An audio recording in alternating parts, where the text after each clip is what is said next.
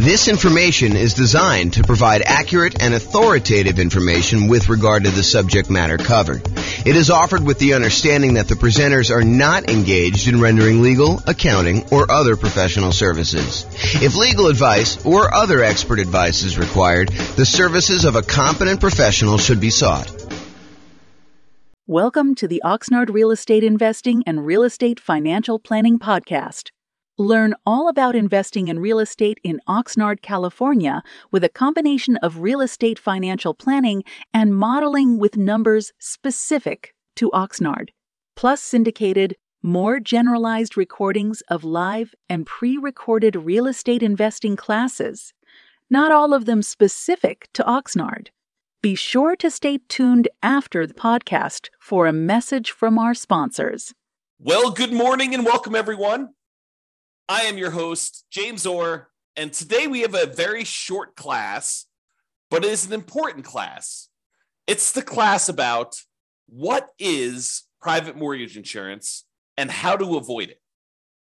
We're going to go over basically what the private mortgage insurance or PMI is, and then like all the different ways that we can avoid having to pay it, including putting enough down so that we don't qualify for having to pay PMI. So let's jump right into it. So what is private mortgage insurance or PMI? The Consumer Financial Protection Bureau website defines PMI as private mortgage insurance, also called PMI, is a type of mortgage insurance you might be required to pay for if you have a conventional loan. Like other kinds of mortgage insurance, PMI protects the lender, not you, if you stop making payments on your loan. So really, this is how I like to describe it. This is my layman's version of what private mortgage insurance is. You go to a lender and you say, hey, Mr. Mrs. Lender, I would like to go buy this property. They say, great. We would love for you to buy this property. We will loan you money in order to do that. They're like, okay, I would like to put 5% down. They're like, well, I would like you to put 20% down. And you're like, no, I really would like to put less than 20% down. I'd like to put 5% down. And so they say to you, okay, I'll tell you what, you pushed hard enough. We would be willing to make you a loan and allow you to put less than 20% down. However, we're concerned that if you decide for whatever reason, something happens to you or the world falls apart, that you may stop paying on this mortgage and walk away. And if you do that and you only put 5% down, we could lose money. We might have to take the property back. We might have to pay some expenses to get the property back. We may have to wait for several months while we're waiting to actually be able to foreclose and get the property back. We may need to do some repairs on the property when we get it back. We may need to hire a real estate agent in order to sell the property and pay them a commission. We may need to hire our attorneys to do the foreclosure. So we might have some pretty significant expenses. And we're concerned if that does happen, then having 5% of equity in the property might not allow us to get all of our money back. In other words, we could not walk away with 95% of the property value should you be, should you default on the loan and we have to foreclose and get it back. So I'll tell you what we're willing to do. If you go pay this third party company, this insurance company, and this insurance company is going to protect us in case you default and we end up losing money on the deal, then we will go ahead and accept your 5% down payment. And because it's a little riskier for us to do this too, we will also charge you a small premium on the interest rate. So that's what's going on. I mean, the mortgage company, they want to make you the loan, but they want you to put 20% down. But you really push hard enough. You're like, look, no, I don't want to put 20% down. I really want to put 5% down or 7% down or 10% down or 3.5% down or 0% down. I really want to do one of these other loans like USDA or VA or FHA or even conventional with 5% down. And yes, some of those I realize don't have mortgage insurance, like the VA. They have a funding fee instead. I understand that. But the idea is that they would prefer you to put 20% down. And you're telling them, I would prefer to do another loan where I put less down. And they say, well, okay, we'd be willing to do that. It's going to be riskier for us. So we're going to charge you a higher mortgage interest rate. And we need you. We require you to go pay this third party private mortgage insurance company that will protect us in case you default. It shifts some of the risk of you defaulting from the lender to the insurance company. So they're sharing in the risk now. The insurance company is collecting these premiums, and they've calculated it such that they're profitable. They're collecting more money from all the people paying private mortgage insurance than what they're having to pay out to lenders. And during really good times, when the market's going up 5, 6, 7, 10, 15% per year, they're probably doing really, really well. But they don't know that the market is going up when they do the initial private mortgage insurance. It could go up for 6 months and then it could go down a lot. And then they'd be on the hook for a lot of these things. So they have to look at the aggregate of all the different people, all the different markets over time and say, okay, now we think we're going to be profitable by collecting this premium from you and being able to pay out in case you default and they have to pay to the lender to protect the lender. Okay. Now, for FHA loans, PMI is called mortgage insurance premium. Same thing, right? Same idea. It's still protecting the lender. They have upfront version, and then they have both, and in addition to that, they have an annual version. So the upfront one is called, as you might have guessed, upfront mortgage insurance premium. That's the one you pay when you get your loan. There's a fee you pay when you get the loan upfront. Plus, there's an annual, usually paid monthly, mortgage insurance premium, MIP, on FHA loans. For conventional financing, it's just called PMI, private mortgage insurance. Okay. Now, how do you avoid it? The really simple way is put down 20%. I'm going to go over some other things we can use to avoid it. But remember how we discussed this, right? The lender says, look, I would love to make you a loan, but I would require 20% down. And you're like, no, I would rather not put 20% down. And they're like, okay, you pushed hard enough. I would be willing to give you this loan for less than 20% down, but you'll have to get this private mortgage insurance. Well, one way to not have to pay PMI is put 20% down. Okay. Now, there's some other ways to do it too. But I do want to comment on this 20% down idea. There is a belief out there, and it's a belief I'm working hard to help people understand the nuances to it, because it's not always 100% true. But there's a belief out there that, look, I want to go put down this minimal amount. I want to get maximum leverage. I want to get the maximum return I can get on this very small down payment that I'm making. And it is true that when you do put less down, it amplifies returns. Honestly, it amplifies returns in both directions. If you have negative cash flow, it amplifies that negative cash flow return, which is negative. And if you put less down, it also amplifies any type of things that go against you. Like if property values happen to go down, that gets amplified too. So it's an amplified return, not always a better return. Subtle point, okay? Now, so a lot of investors want to put minimal amount down in order to be able to make these investments. And I think the other reason why is they think to themselves, look, I'm going to put this small amount down and I'm going to be able to buy more properties, have a bigger asset base, get to my financial independence goal faster by having more properties acquired quicker. And what's interesting is that is not always true. And I've done math on this in 300 US cities. And I continue to do classes on this. So if you haven't heard one of those classes where I talk about, is it better to do one thing or another? We do this comparison in some of those classes where we say, look, instead of you going and doing like a nomad strategy where you put 5% down, you buy a property, you live there for at least a year until you save up the next down payment and you've lived there for a year, which is a requirement of the lender. Then you go buy your next property with 5% down, you convert the previous one to a rental, and you repeat this process, and you're able to acquire properties relatively quickly with relatively low amounts of capital invested. Because you're putting 5% down every time you do this.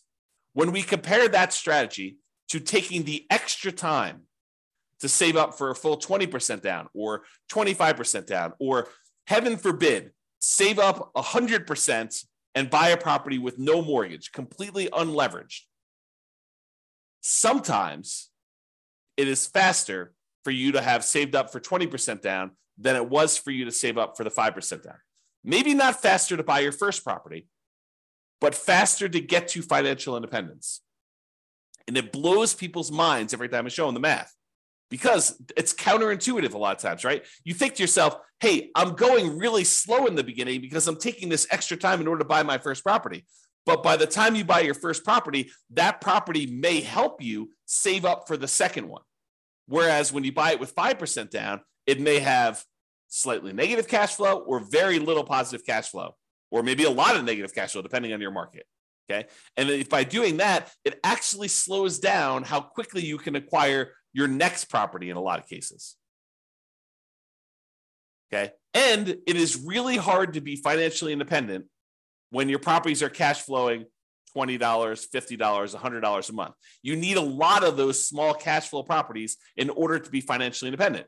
Whereas if you saved up and you bought a property with 100% down, no mortgage at all, that generates a lot of cash flow because you don't have a mortgage on it, which makes sense.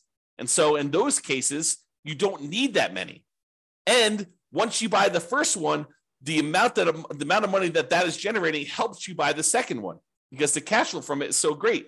The speed, the time it takes you to acquire your second free and clear property is much faster than the first one. Yeah, the first one seems like it takes forever.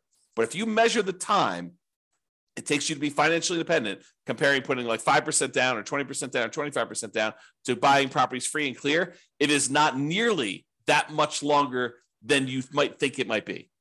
It's probably longer in a lot of cities, but it's not as much longer as you think. It's not like it takes you 3 times as long. In some cases, it's like a year or two. And then you don't have any risk of leverage in that case. You don't have any PMI. You've really optimized your investment in that way. Not optimize your return on investment, but optimize the investment. You're getting like a really big chunk of return on it. Okay. I've kind of diverged there. So when you put 20% down, it may require you to save up for a longer time, which may mean you're buying a more expensive property because property values are probably going up, right? Not necessarily, but a lot of times they are. And it may mean you're getting higher interest rates. If interest rates are on their way up, that could happen. So there are some risks in saving more money to put more down. You know, when you do the 5% down, you're able to acquire properties now. Sometimes you could lock in lower prices and lower interest rates. Now, if interest rates are coming down, it may work the other way. And if property values are correcting, if they're coming down, it may work the other way. But a lot of times we don't know. You know, we could speculate, we could guess, but you know, if you had asked me at the beginning of COVID, if property values were going to go up or down with what seemed like the entire economy shutting down and our limited ability to get out there and show properties and all these restrictions on stuff, if you had asked me if I thought property values were going to go up or down, I probably would have told you down. I would have thought, hey, you know, I don't know for sure, but you know, if we can't show properties, if it's harder to show properties, it might be harder to actually move. Might be harder to, you know, when the economy is completely shutting down and a lot of people are losing their jobs and a lot of people look like they were getting sick and dying. I mean, you could have argued that, you know, end of times, the real estate market's going to crash. What happened? Not that. Hard to predict sometimes. Really hard to predict. Okay. All right. So how to avoid private mortgage insurance? Put 20% down. Really easy. Or if you already have a loan, you could pay down your loan balance so that you are below 20% loan to value. Oh, sorry. So you're below 20% equity, not loan to value. Got to rephrase that. I'll say 80% loan to value. Look at this. Correcting in real time. So pay down your loan balance so that you're below 80% loan to value. Now, with FHA, can you do that? If you pay down your loan below 80%, can you get rid of your PMI that you have, mortgage insurance premium, on an FHA loan that you already have? The answer is no. FHA is one of those loans where you have to pay it off. You have to either refinance or sell the property in order to get rid of your mortgage insurance premium. There are some exceptions. You know, if you go look at the FHA matrix, you can put enough down, and there's some things that can happen where you can do that. But if you're putting 3.5% down to get an FHA loan, which is probably the majority of folks on here, especially if they're buying, you know, duplex, triplex, or fourplex, or trying to minimize their amount down, then paying down to an 80% loan to value, either organically, just with natural mortgage payments, or putting extra money into the deal to try to get below 80% with the FHA loan, you're not going to be able to do that. However, if you have a conventional loan that you put 5% down or 10% down in order to acquire it that way, or 15% down, you want to buy a non-owner occupant one, you could do that too. And then you're like, hey, look, I made a mistake, or I didn't have the money then, but now I have the money. I want to go below 80% loan to value and get rid of PMI. You can do that. You can pay your loan down below 80% loan to value, request that the lender remove PMI, and we'll do a whole class on that. Okay, so you pay your loan down so that you get below that 80% loan to value, and that will allow you to get rid of private mortgage insurance. which could significantly improve your cash flow. Okay. Another way to avoid private mortgage insurance is when you get your loan, you can voluntarily tell the lender, look, I will voluntarily take a higher mortgage interest rate if you give me a credit that you then use in order to pay a one-time upfront mortgage insurance premium, a private mortgage insurance payment, instead of doing it monthly. So you say, look, I don't want to do monthly PMI because it's really going to hurt my cash flow. One thing you could do, you could bring money yourself to the table and pay a one-time upfront private mortgage insurance payment and not have a monthly PMI payment. That would improve your cash flow. Or what a lot of people don't necessarily know is you could say to the lender, look, if I pay you 0 points right now, interest rates are 6.5. However, if I pay you $5,000, I can get 6.25. But it works in the other direction too, where you could say to them, listen, I will voluntarily take 6.75. You give me $4,000, and we'll take that $4,000 and we'll use that to make a one-time upfront PMI payment, and then I won't have PMI. So in other words, it looks like, mechanically, it looks like you took your PMI and instead of paying PMI, you moved it to the interest rate of the loan. That's what it looks like. It looks like you voluntarily took a higher mortgage interest rate instead of paying the monthly PMI.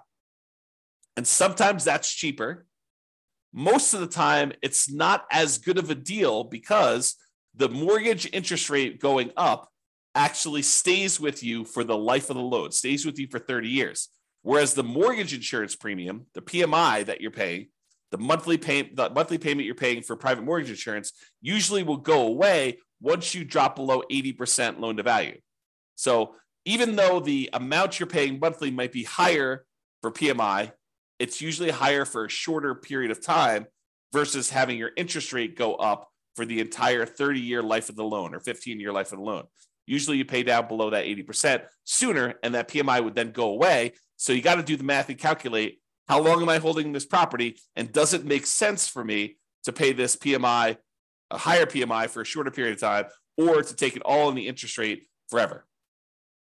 And if you're getting rid of the loan, it may not matter, right? If you said, look, I'm only buying this property, I'm only going to hold it for 2 years, then I'm out, you can make a decision based on that. But be careful. Sometimes plans change. Sometimes we all say, hey, I'm only going to hold this property for 3 years. And then we're like, nope, this is an amazing property. I'm holding it forever. Man, I wish I hadn't done this, PMI and the mortgage interest rate instead. I wish I would have just done the PMI. But sometimes it's hard to know in advance. Or sometimes we think we're going to hold the property forever and something in our life changes and we have to liquidate all of our properties. You have a divorce, you have some medical issue come up, your kid needs money for whatever, you have to pay a ransom. I mean, who knows, right? Any of those things could happen. All right, so how to avoid private mortgage insurance? You could get a loan that doesn't have PMI. For example, that VA loan. A VA loan technically doesn't have PMI. There's no monthly insurance premium, private mortgage insurance premium on a VA loan. Instead, what they have is a funding fee upfront. It's sort of like that lump sum upfront private mortgage insurance payment, except they don't call it that. They call it a VA funding fee because the VA guarantees the loan. What they do instead is they collect this big funding fee, and then if people default, they use all the funding fees they've collected in order to protect the lender. That's what they do. This is how the math works. Okay? Or the final one I have on my list, how to avoid private mortgage insurance, do creative financing type deals. Owner financing, subject to lease options, installment loan contracts, like all those, that whole family of the creative financing deals, do those where they do not have PMI. Because if you go to an owner of a property and they own their property free and clear, and you negotiate with them that you're only going to put 5% down in order to buy their property, are they required to charge you private mortgage insurance? No, it's negotiated. And I think a lot of them wouldn't even know to charge you private mortgage insurance.